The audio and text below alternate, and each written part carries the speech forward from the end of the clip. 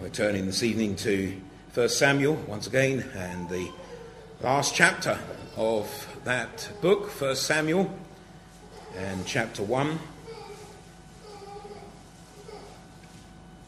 This is also the point at which 1 Chronicles begins to pick up the story of the house of Judah. The 1 Chronicles is the Chronicles of the kings of Judah. And so here is the beginning of David.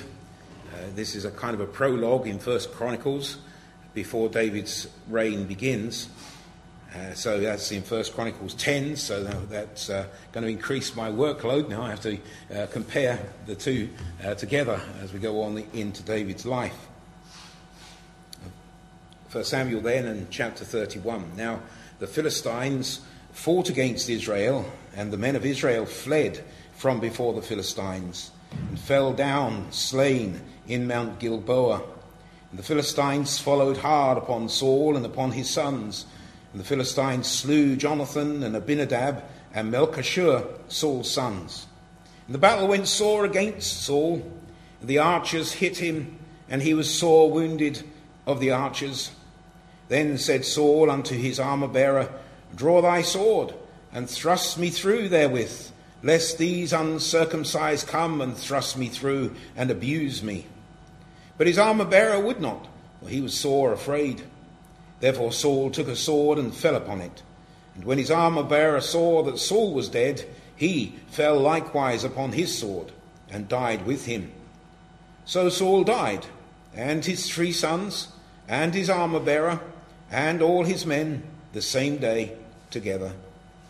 And when the men of Israel that were on the other side of the valley, and they that were on the other side Jordan, saw that the men of Israel fled, and that Saul and his sons were dead, they forsook the cities and fled. And the Philistines came and dwelt in them. And it came to pass on the morrow, when the Philistines came to strip the slain, that they found Saul and his 3 sons fallen in Mount Gilboa. And they cut off his head, and stripped off his armour, and sent into the land of the Philistines round about to publish it in the house of their idols, and among the people. And they put his armour in the house of Ashtaroth, and they fastened his body to the wall of Beth-shan. And when the inhabitants of Jabesh-Gilead heard of that which the Philistines had done to Saul, all the valiant men arose and went all night, and took the body of Saul and the bodies of his sons from the wall of Beth-shan, and came to Jabesh, and burnt them there. And they took their bones and buried them under a tree at Jabesh, and fasted 7 days. Amen. Let's once again ask the Lord's help in the preaching of his word. Father, we commit our way to thee now. We pray, Lord, that thou wilt direct our thoughts. We know, Lord, that our thoughts cannot go in every direction. Lord, we cannot see everything this evening, but we pray that thou wilt use these things that they might be beneficial to us.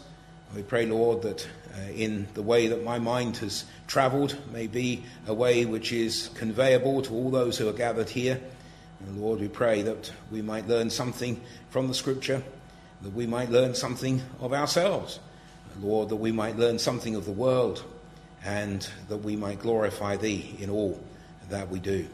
So hear us, we ask thee, and bless us, and help us tonight in Jesus' name. Amen. Amen. It's an ignominious end that Saul comes to, finally, after a glorious reign, the beginning of a glorious reign, and victories over the Philistines and the battles that he fought, how that he fell away from the grace which had been shown to him.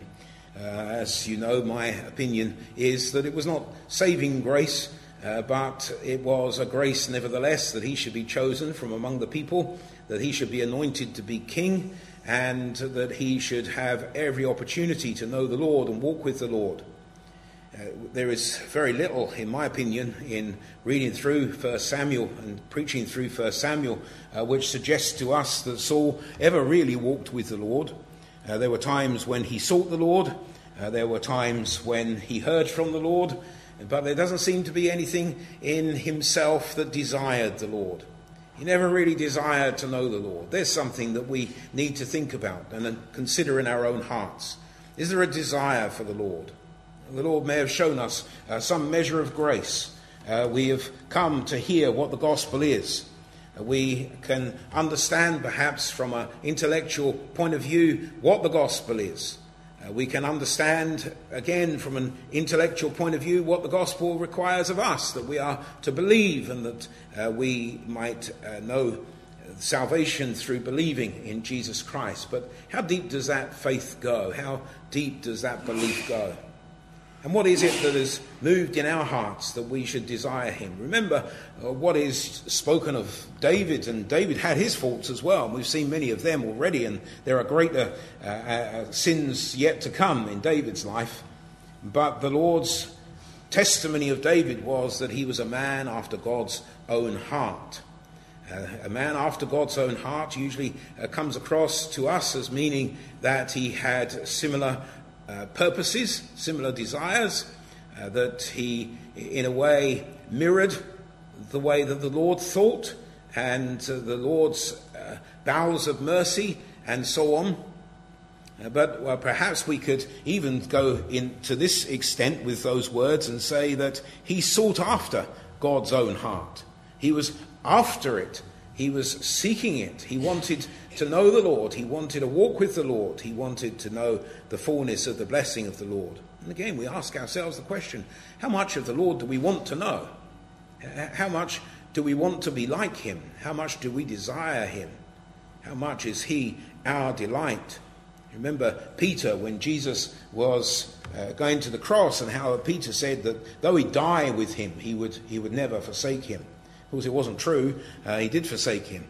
But nevertheless, there was that purpose and desire in his heart. And in one interpretation, which came to my mind some years ago, perhaps it was still in Peter's heart even while he was denying him. And that his purpose was somehow to cause Jesus' escape from the soldiers, and didn't connect the two things together at all. But he did deny him nevertheless. So here I just want to look at two main points, though they've got sub-points under them. But the two main points, first of all, are the carnality and hubris of Saul. Hubris meaning pride. Quite often we might think that hubris will mean humility because it sounds the same. But hubris is pride, carnality and hubris of Saul. And secondly, the clearing of the house of Saul. Now, we've seen many of the things which were carnal in Saul, of course. The fact that he wanted to kill David so adamantly and for so long. The fact that he could actually order Doeg to slay the priests of the Lord because they had helped David. We can see that here is a man who has murder in his heart. And as John says, no murderer has the grace of God in him. He is a man who has departed from the Lord, disobeyed the Lord. I think it was more than just the disobedience which was to be seen there. Of course, he was told to slay the Amalekites, and he kept some of them alive. It wasn't just the fact that he had mercy upon them, but he thought he knew better than God did. And so again, here was this hubris, here was this pride within his heart that he could do this himself, that he didn't need to have the Lord tell him everything that he needed to do. That's always a mistake. The Lord knows what lies ahead. The Lord knows what is in our hearts. The Lord knows how we will be having done some of these things. We noted some weeks ago how that David wanted to slay Nabal, and how that it was Abigail who came and said, but if you do that, you will be forever sorry. It will haunt you to the rest of your life. You really ought not to do that. You're here to serve the Lord. You're here to fight the Lord's battles, not your own. And so she turned him from that folly. And so we see in Saul's life that so much of what he did turned out to evil for him and sadness. So in this carnality and hubris of Saul, we note first of all that Saul's greatest concern, and Saul's greatest concern was himself. It was himself. He looked to himself and what all these things meant to him, to his house, for a secondary purpose. Of course, he thought it important that Jonathan should follow him as king. But again, it was his house. What would become of his house afterwards? In fact, if I remember Rightly, he said to David on one occasion that after David had become king, that he would show kindness to his house, that he would show kindness. And Saul knew what was going to come, but he sought that. It was his house, it was his name that he had a concern for. In verse 4 then, in this chapter, we read these words, "Then said Saul unto his armour-bearer, Draw thy sword and thrust me through therewith, lest these uncircumcised come and thrust me through and abuse me." He was afraid of being abused by the uncircumcised Philistines. He didn't want to be killed by them. He was too proud to die on the end of their sword. He was too proud to lose face before the Philistines. And of course, he did lose face before the Philistines, because when they found him, they chopped off his head, hung his body, his corpse and his head there upon the walls of the city. So he did, in a sense, lose that. But of course, he wasn't aware of it because he was dead by that point. But while he is alive, he is more concerned about himself than anything else. He takes no responsibility, first of all. He is not considering the responsibility he has to the men who have followed him. He doesn't say to his armour-bearer, "Go and join the soldiers who are still fighting. I'm done for here. Just leave me and go." But no, thrust me through. I don't want to be abused by the enemy. But the armour-bearer is afraid, of course. He would not, for he was sore afraid. Perhaps he had heard the words of David on previous occasions. If he was Saul's armour-bearer, he would have been there, depending on how long he had been the armour-bearer of Saul. Perhaps he was there when David said that he would not lift up his hand against the Lord's anointed. And now the armour-bearer is afraid of lifting up his hand against the Lord's anointed, and he won't touch him. And that's a thing of honour. We find from the next book in 2 Samuel, that there was an Amalekite came and said, "Well, I saw that Saul was going to die and he asked me to kill him, so I did." He had no fear of killing the Lord's anointed. And because he did that, David had him slain because he had put forth his hand against the Lord's anointed. This armour-bearer at least has the honour that he would not take Saul's life because he is the Lord's anointed. But Saul takes no responsibility for those who are around him. He's not worried about the armour-bearer. He's not worried about the other soldiers. He's not worried about anything except himself. And we see that throughout his life. We have to be so careful, don't we, not to be so consumed by ourselves that we miss out on what we might do to others. Quite often it is a situation where perhaps what we think we need from a community, within a church perhaps, what we need from them overthrows anything that they might need from us. That they might be encouraged because we are there, or they might be encouraged because we speak to them. And there are people who have taken umbrage in the past because no one has spoken to them. But there's nothing to stop them speaking to someone else. You know, we can be the first mover. Why do we expect everybody else to do everything and us just to sit in comfort? You know, it's very important that we recognise that we are in a community here, and a communion and a fellowship. And if you're feeling that you're cut off from some group or other, well, then go and introduce yourself to that group. Let's be much more careful about how we see our responsibilities. We also see in Saul that there's no repentance. There's no repentance. Here he comes to his armour-bearer and he speaks to his armour-bearer, but he doesn't speak to the Lord. He doesn't cry out for mercy. He doesn't cry out in these last moments of his life that he might be saved and that the Lord would yet deliver him. We read together from Ezekiel there and how the Lord said, "If you turn from your wicked ways, then I will not remember your wicked ways." But Saul has no repentance in his heart. He doesn't acknowledge the fact that he has walked amiss. He carries on going his own way. The scripture speaks in 1 Chronicles of how the Lord judged him because of the things that he had done and the fact that he had gone to see the witch of Endor and had familiar spirits. And so there is a judgment there, but he doesn't acknowledge any of these things. No, all he wants is to die so that nobody would abuse him. And not only is there no repentance, but there's no remorse either. He doesn't seem to be saying to his armor-bearer anything that he might be somewhat cleansed in his own fears and cares. But there is nothing there. There's nothing there.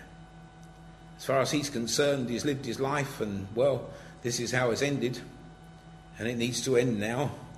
It's all about the carnality, it's all about the world, what's going on in the world, and what the world can do to him, and what people will think of him, and all of those things. His fears have become so drawn into himself that there is no thought, it seems, of the Lord at all. Saul's greatest concern then is himself. But then we see also here Saul's grievous command. As he speaks to his armor-bearer, draw thy sword and thrust me through therewith. I find it interesting that the book of Samuel begins with Hannah. And Hannah going before the gates of the temple, praying there, in effect saying to the Lord, give me a life, a child. And Saul ends the book of 1 Samuel with the words, if we might paraphrase, give me death and escape. Hannah desires something which is good, and it is a tremendous thing which she desires. We often forget how much Hannah had to do with the rise of David to the kingdom. The fact that it was her prayer which came before the Lord, which provided Samuel, and how that Samuel was so much involved in that work which underlay the whole of the kingdom coming together under David in time to come. And the prayers of Samuel. God forbid that I should sin against the Lord in ceasing to pray for you. But Saul's grievous command then is, give me death, give me death. And death, of course, had really clung to Saul through the years. He desired the death of David, took a javelin into his hand on a number of occasions to throw, that he might pin him to the wall with it. Sent forth his armies, went forth with his armies himself, that he might see the death of David. Sought to slay him in his bed, but he had escaped. His wife had let him down by a cord from the window, and he had escaped once again. On all those occasions he sought to kill David. And in his frustration, as we've said already, instead of killing David, he kills the priests of the Lord, because they had supplied food for David. And he is ready to slay anybody. And death has clung to him. And now it comes and clings to him indeed. And all his desire is for death. I find that particularly sad, that anybody should desire death. For it brings us immediately into the presence of the Lord and judgment. And if a person doesn't know the Lord, the last thing they want is death, because then there is no hope. While we're alive in this world, there is hope. Where does the old saying come? Where there's life, there's hope. But once we are dead, as a tree falleth, so shall it lie. And Saul is desiring to stand in his iniquity before the God whom he disobeyed and had not acknowledged. It's a grievous command. It's a grievous command also because he is commanding his armor-bearer now to slay him. He is commanding him to do this deed. And although we might say, well, Saul was willing to do it himself, and indeed did do it himself, it was in the terror of his pride that he did so. But to command another man to slay him was a terrible thing to ask. And then thirdly, here, under this carnality and hubris of Saul, we see Saul's ghastly committal. Three things we see about Saul's death. First of all, of course, he is beheaded. We find that the men come, and after they had found him, in verse 8, it came to pass on the morrow when the Philistines came to strip the slain, that they found Saul and his 3 sons fallen in Mount Gilboa. They cut off his head, stripped off his armour, and sent into the land of the Philistines round about to publish it in the house of their idols and among the people. And so they came on the morrow. It seems that Saul was hit by arrows, that the archers had caught him there. Verse 3, and the battle went sore against Saul, and the archers hit him, and he was sore wounded of the archers. There's a significant thing perhaps about this. If you turn over to 2 Samuel chapter 1, just for a moment, this is perhaps an interesting aside. It says in verse 17, and David lamented with this lamentation over Saul and over Jonathan his son. Also he bade them teach the children of Judah the use of the bow. Behold, it is written in the book of Jasher. It was the archers who had taken Saul. And so they didn't even know that Saul was dead at that point. They didn't know that he had died there. They didn't know that they had hit him even.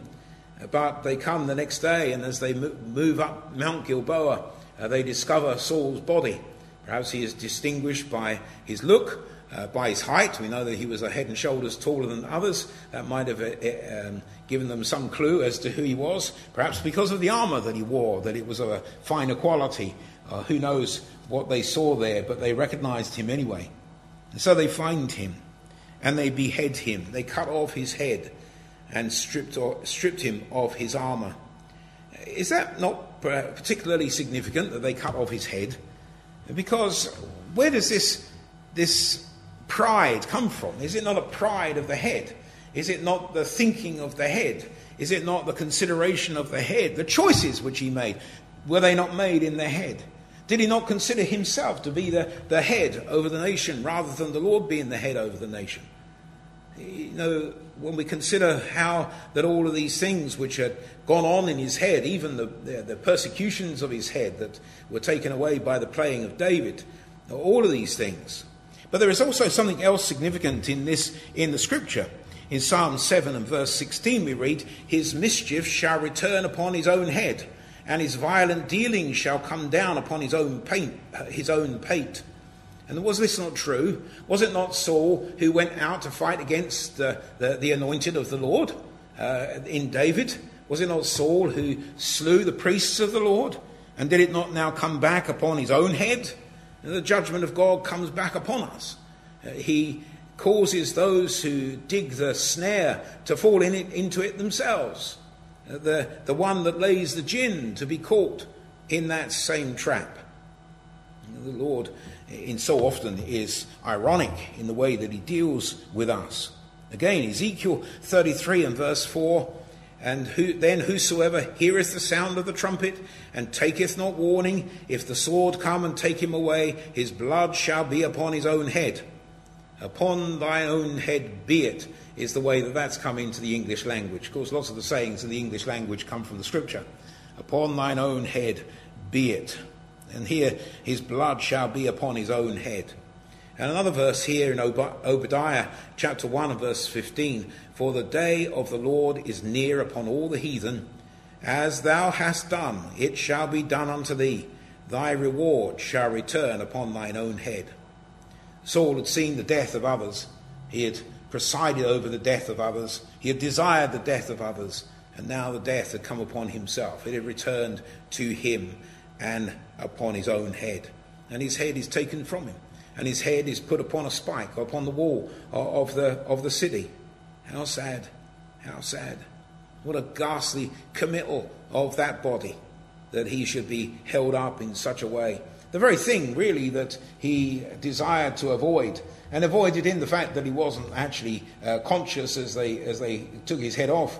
But we see how that he says, lest these uncircumcised come and thrust me through. But not only is there this beheading, there is also a burning, because when the men of Jabesh Gilead come, and they take the body, the corpse, and the head of Saul. If you see in verse 12, all the valiant men arose and went all night and took the body of Saul and the bodies of his sons from the wall of Bethshan and came to Jabesh and burnt them there. There was a burning of those bodies. Does this not also speak of the judgment of God? We know that the scripture speaks about the fires of hell. And here it is set before us in vivid detail, really, that the bodies of these were burned. They were burned, but not burned wholly to ashes, because it goes on to say, and they took their bones and buried them under a tree at Jabesh and fasted 7 days. So they weren't burned completely. So it wasn't like putting them on a funeral pyre and burning them until there was nothing left but lime.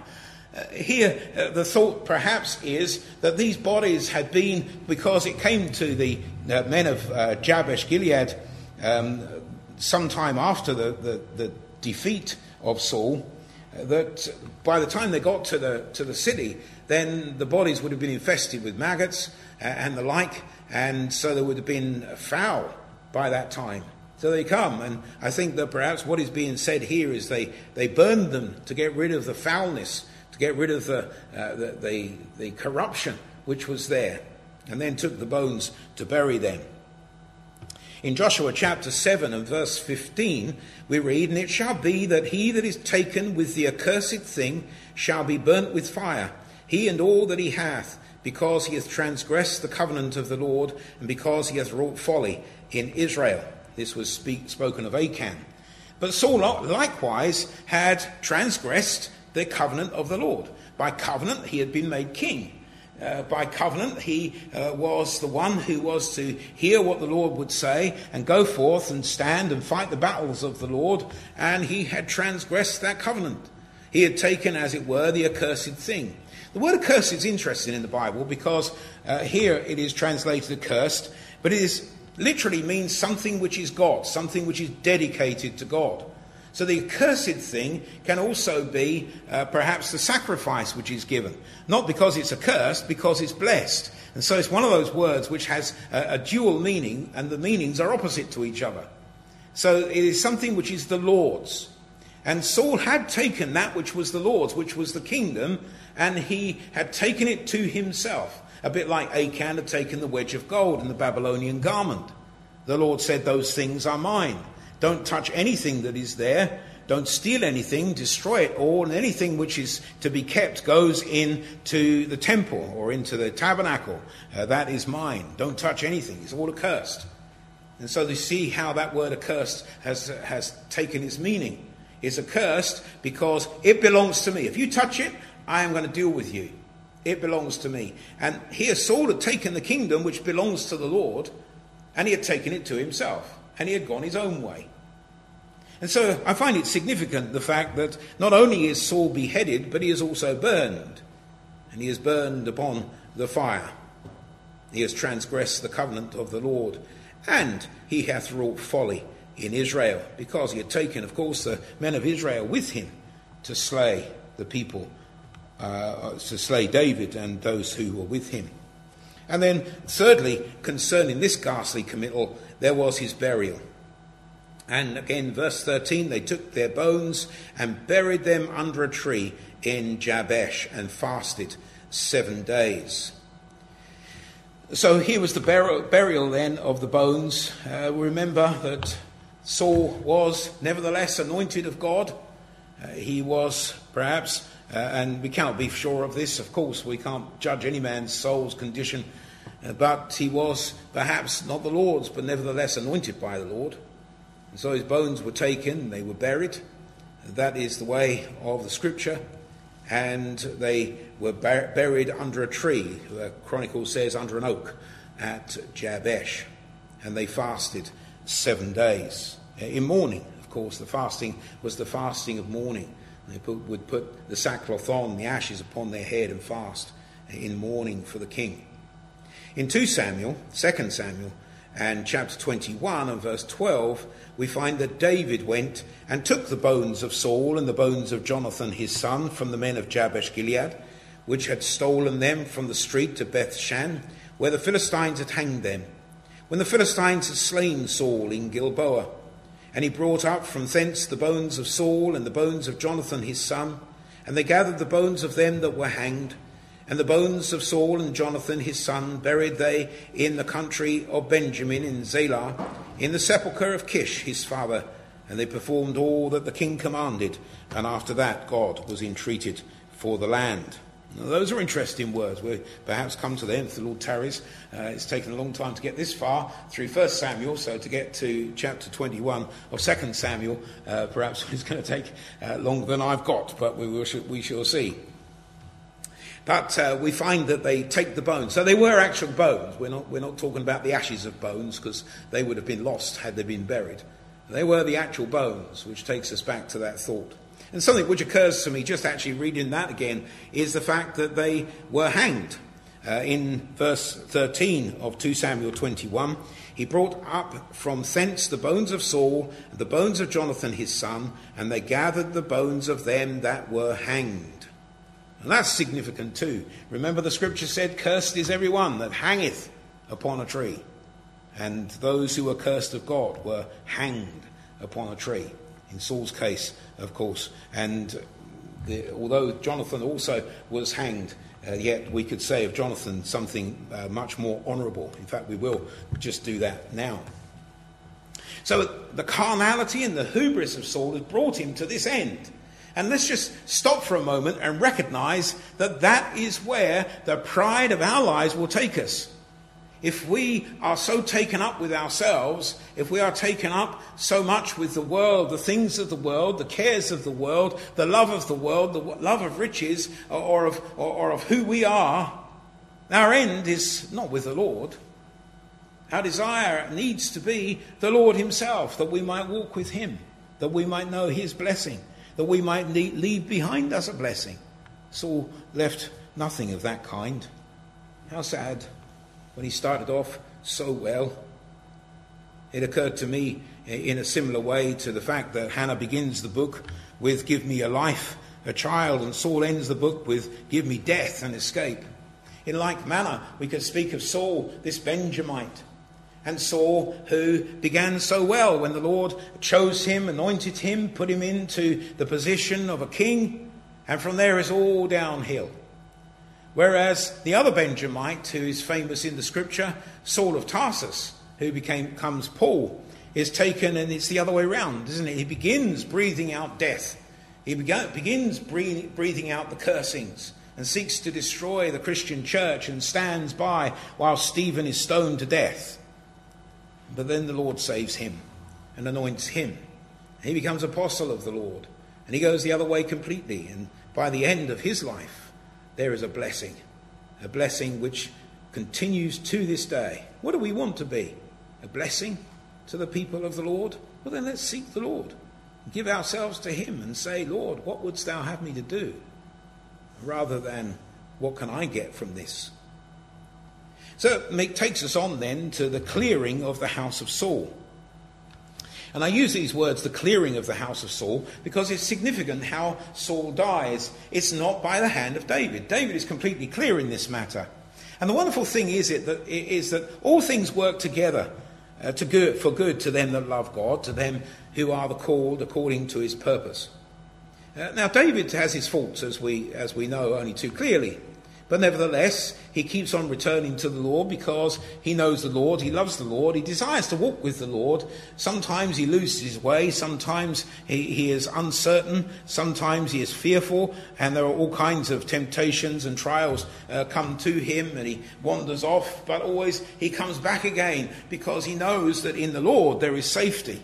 And so many of the Psalms say that, don't they? He is my strong tower, I will run into him and be safe. He is my rock. He is my hiding place. So many different things where David knows where he needs to be.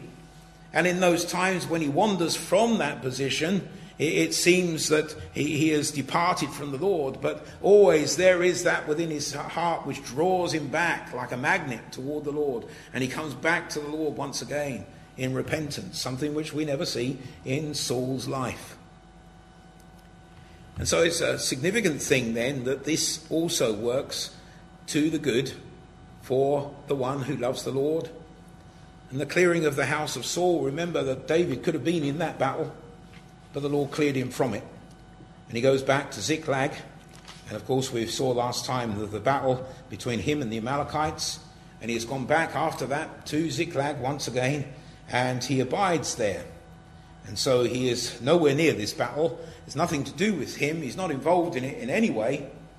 He has had his own battle against the Amalekites. Indeed, still fighting the battle of the Lord. Unbeknownst really to David, he is doing what Saul refused to do. And he has fought against the Amalekites and defeated them. Meanwhile, Saul, of course, is fighting here against the Philistines, and he is slain. But not only is Saul slain, but his house. So the Lord clears the house of Saul, because David is to be the next king.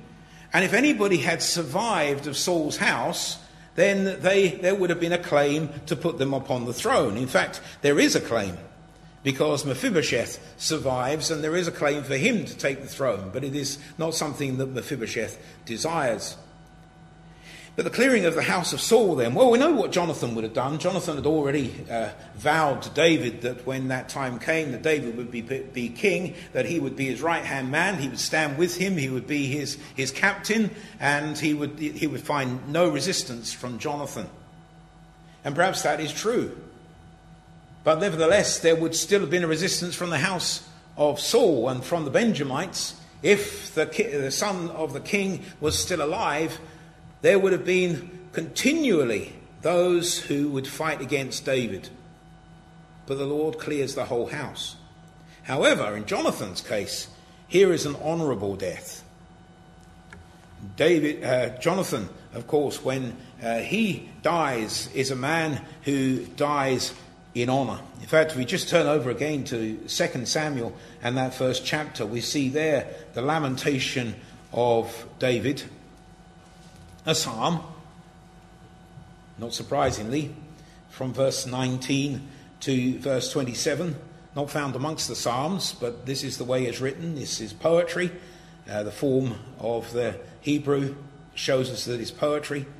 And there he writes in verse 22, "From the blood of the slain, from the fat of the mighty, the bow of Jonathan turned not back, and the sword of Saul returned not empty.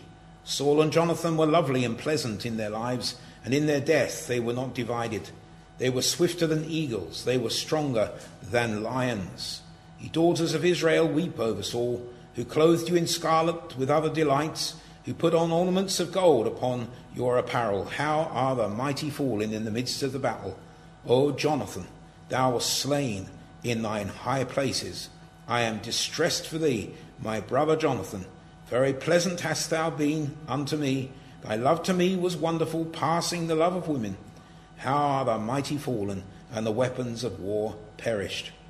But see those words in verse 22, the fat of the mighty, the bow of Jonathan turned not back, and the sword of Saul returned not empty. Saul and Jonathan were lovely and pleasant in their lives, and in their death they were not divided. Jonathan stood honourably with his father. Even though his father had turned out to be who he was, yet Jonathan stood with him.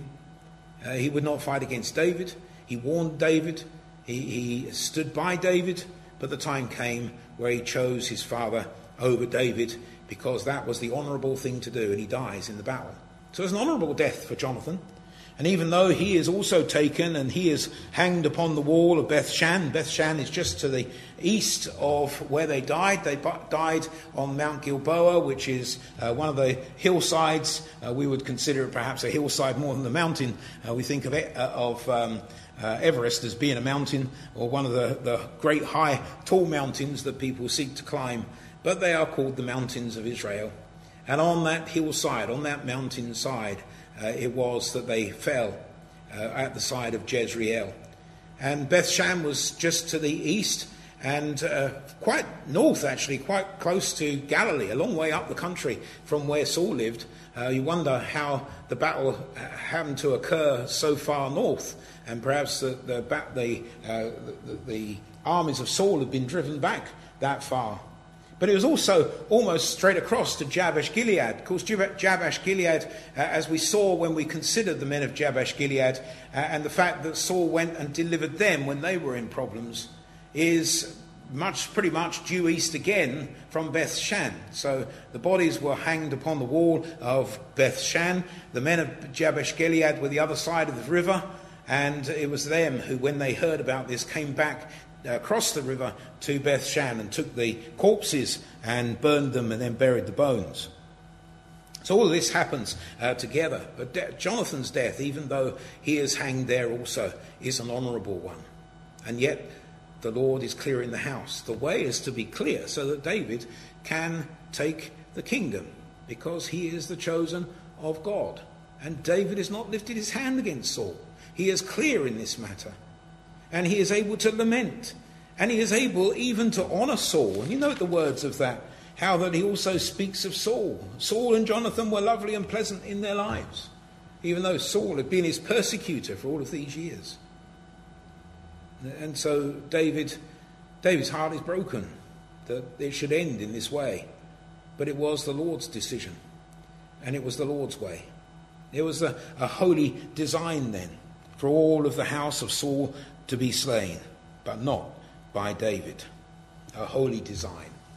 The Lord has his purposes, and sometimes we can't see those purposes, and we can't see them beforehand. We don't know how the Lord is going to accomplish this, but the Lord is able to accomplish what we cannot see. And we are to wait and to trust in him, and he will do what he will do, and we will honour him, and he will bless us. And finally, this heroic determination. In the end of the chapter, the men of Jabesh Gilead, whom we have said were pretty much due east from there. It was the first conquest, really, of Saul, when he heard that they had been challenged, that they must lose their right eye in order to live in peace. And Saul sent to them, if you remember back, that's a couple of years ago now probably, if you remember back how Saul sent to them and said, in 24 hours I'll be there. And so they waited for him, and he came and he delivered them. And they fought that battle, and Saul delivered them. And they remembered. And so they came and they took the bodies of Saul and of Jonathan and his other sons who were hanged upon that wall, and they delivered them. A heroic determination. There was heroism here. A great sadness of a man of the world who dies in his sin, in his iniquity. But many other things which come out of this, of those who had fought with honour, such as Jonathan, who stood with him until he died, as such as the men of Jabesh Gilead, who put themselves in danger to come and take the heads and the bodies of these men from the walls of Bethshan, and the fact that the Lord had made the way open for David. And so we come to the end of Saul's life, and we begin to move on into the life of David. And by the grace of God, we will learn something there from David's life. And the Lord has many things to say to us, not just concerning David, not just concerning ourselves, but concerning the Lord Jesus Christ in the life of David. May the Lord bless his word to us.